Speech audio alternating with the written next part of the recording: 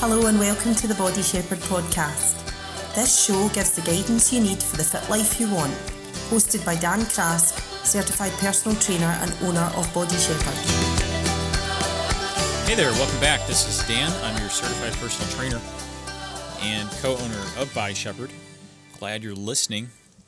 Today's topic is going to be a very important one because it speaks to something that I think everyone wants to make better use of, and that is time.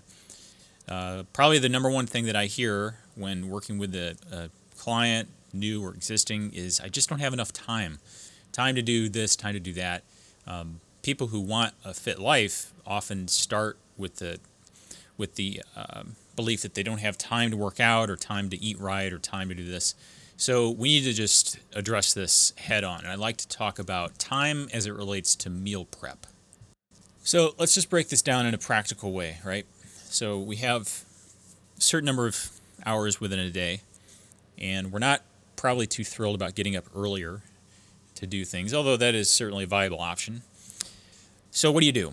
When it comes to meal prep, the big idea really is just to make a lot of something you enjoy so that you can eat it multiple times for an upcoming period of time, whether that's a weekend meal prep or a weekday meal prep.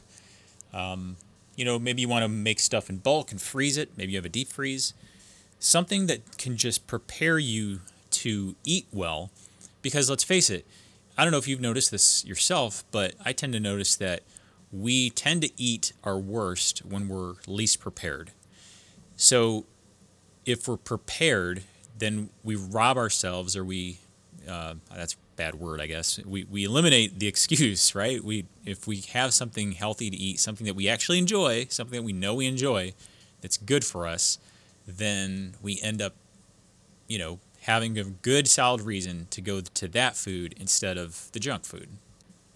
So how do we do this? Okay, so in the big picture, the picture of success that I want to paint for you is that you would ideally have a weekend day perhaps, that you take an afternoon or a morning or something and you just make a lot of food.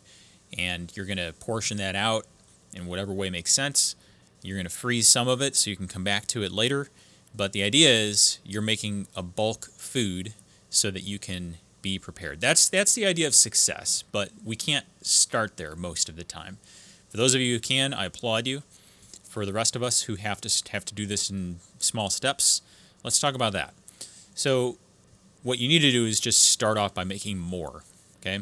Just that's the idea. Make more. Whatever it is you're making that you enjoy, make more of it. If you can, double your recipe for whether it's a protein or a casserole or salad. I guess salad wouldn't keep too well, but you get the idea. Some kind of vegetable you're making or some kind of protein, whether it's burgers or chicken or fish, just make more of it. And then you're intentionally having leftovers, essentially, and then you need to portion that out, weighing your food, and making sure that you have it all ready to go. And there you go. That's your first step into meal prep. Now, in terms of portioning, you just need to know that places like Walmart or Amazon, they sell containers that will get you, pretty nice portions of your food, something that's around 4 ounces or whatever for your proteins, and a good portion for your carbs and fats. But this is where a food scale really comes in handy. In a couple previous episodes of the podcast, I've mentioned that I use a Amazon or Walmart food scale. It cost me, between $12 and $15, and I've been using it for years and years. I think I'm actually still using the same batteries that it came with. It's just I use it for such quick bursts of time that this thing is just lasting me forever. So what you do is you just portion out what you know you're going to eat, refrigerate it, freeze it, whatever you need to do, so that it's ready to go when you're ready to go. And that's pretty much the starting idea of how to get into meal prep. So now I'd like to talk for a minute about what I personally do, because I think sometimes that's helpful just to know what your trainer's doing so that you can learn from his or her advice and lifestyle. So what I do is I like to make really good proteins. And I will mention that in the world of meal prep, and as you get into this, what you'll find is that proteins usually take the longest amount of time. And that's usually because proteins take the longest amount of time to break down and tenderize and become flavorful. Unless you're super duper into raw or barely cooked beef, you can't really have a rare chicken. I guess you can with fish to a degree, but most of us like our foods well done, just or thoroughly cooked, just for the sake of its safety. So a few years ago, I invested in an electric smoker. Okay, it's an electric smoker. It's a 30-inch model. I'm not sure where we bought it from, but I think it's a Masterbuilt. I don't get any kickbacks from this, so I mentioned that in passing. It's a Masterbuilt electric smoker. And the reason for that is that my wife and I realized that one food type that everyone in the house agrees on in terms of liking is smoked food. All of us seem to really enjoy smoked chicken, smoked pork, certain types of beef. We like smoked food. And I had learned from a pitmaster on how to smoke food in a very thorough and good and tasty way. And what I learned is essentially with smoking food, you just need a heat source, wood, and somewhere for the food to sit on a long period of time. So I know there are some purists out there that will cringe when I say that I use an electric smoker, but get over yourselves, okay? It's a heat source. It's still using wood chips. I don't soak my wood or anything like that.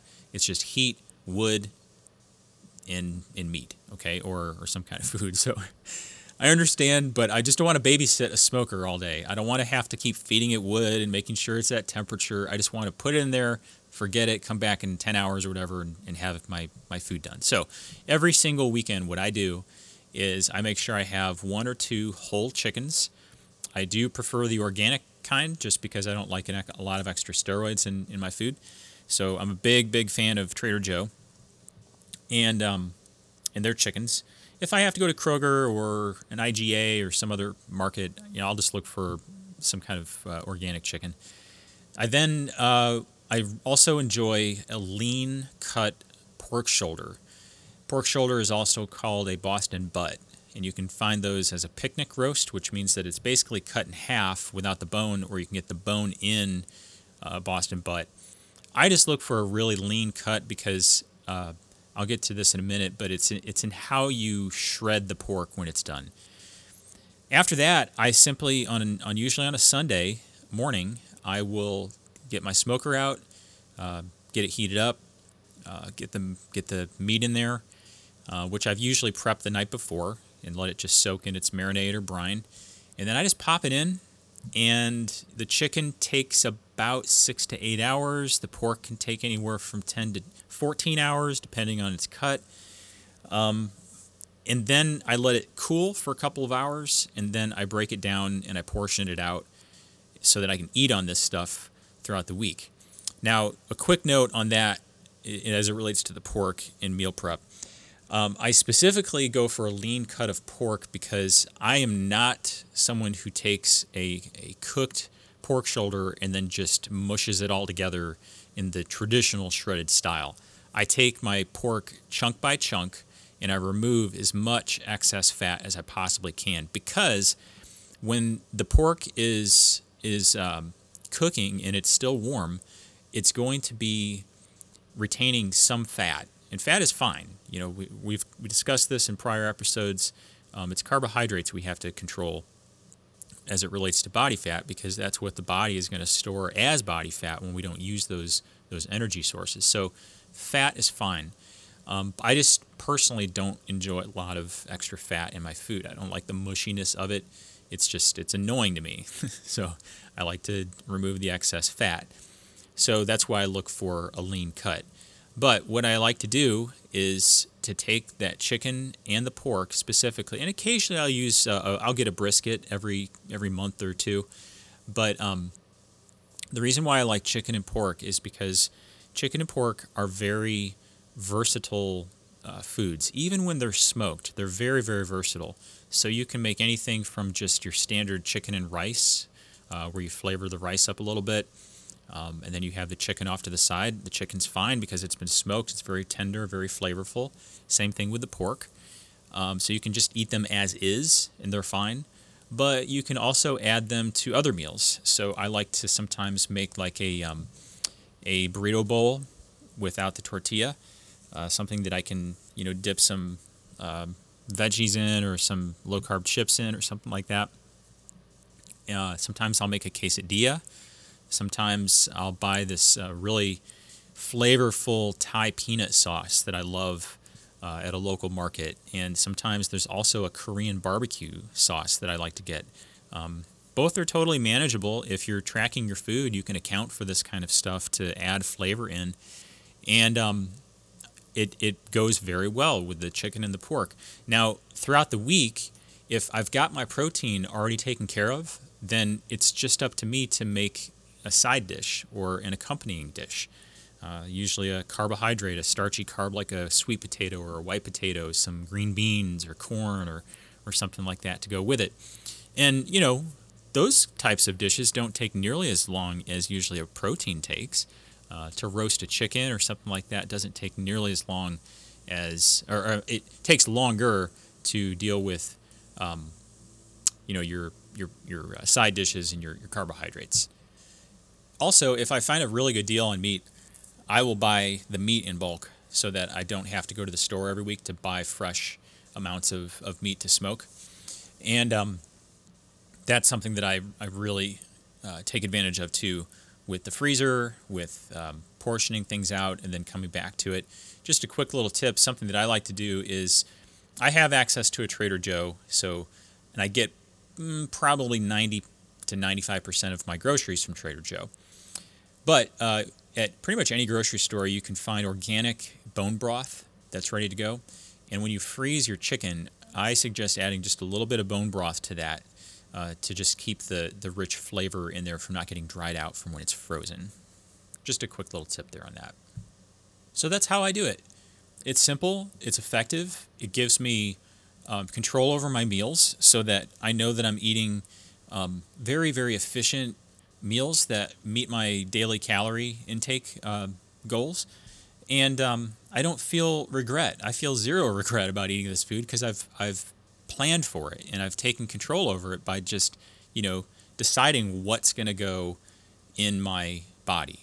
It's interesting. A lot of people have money budgets for their monthly and weekly expenditures, and then they eat like unsupervised toddlers when it comes to the food they put in their body.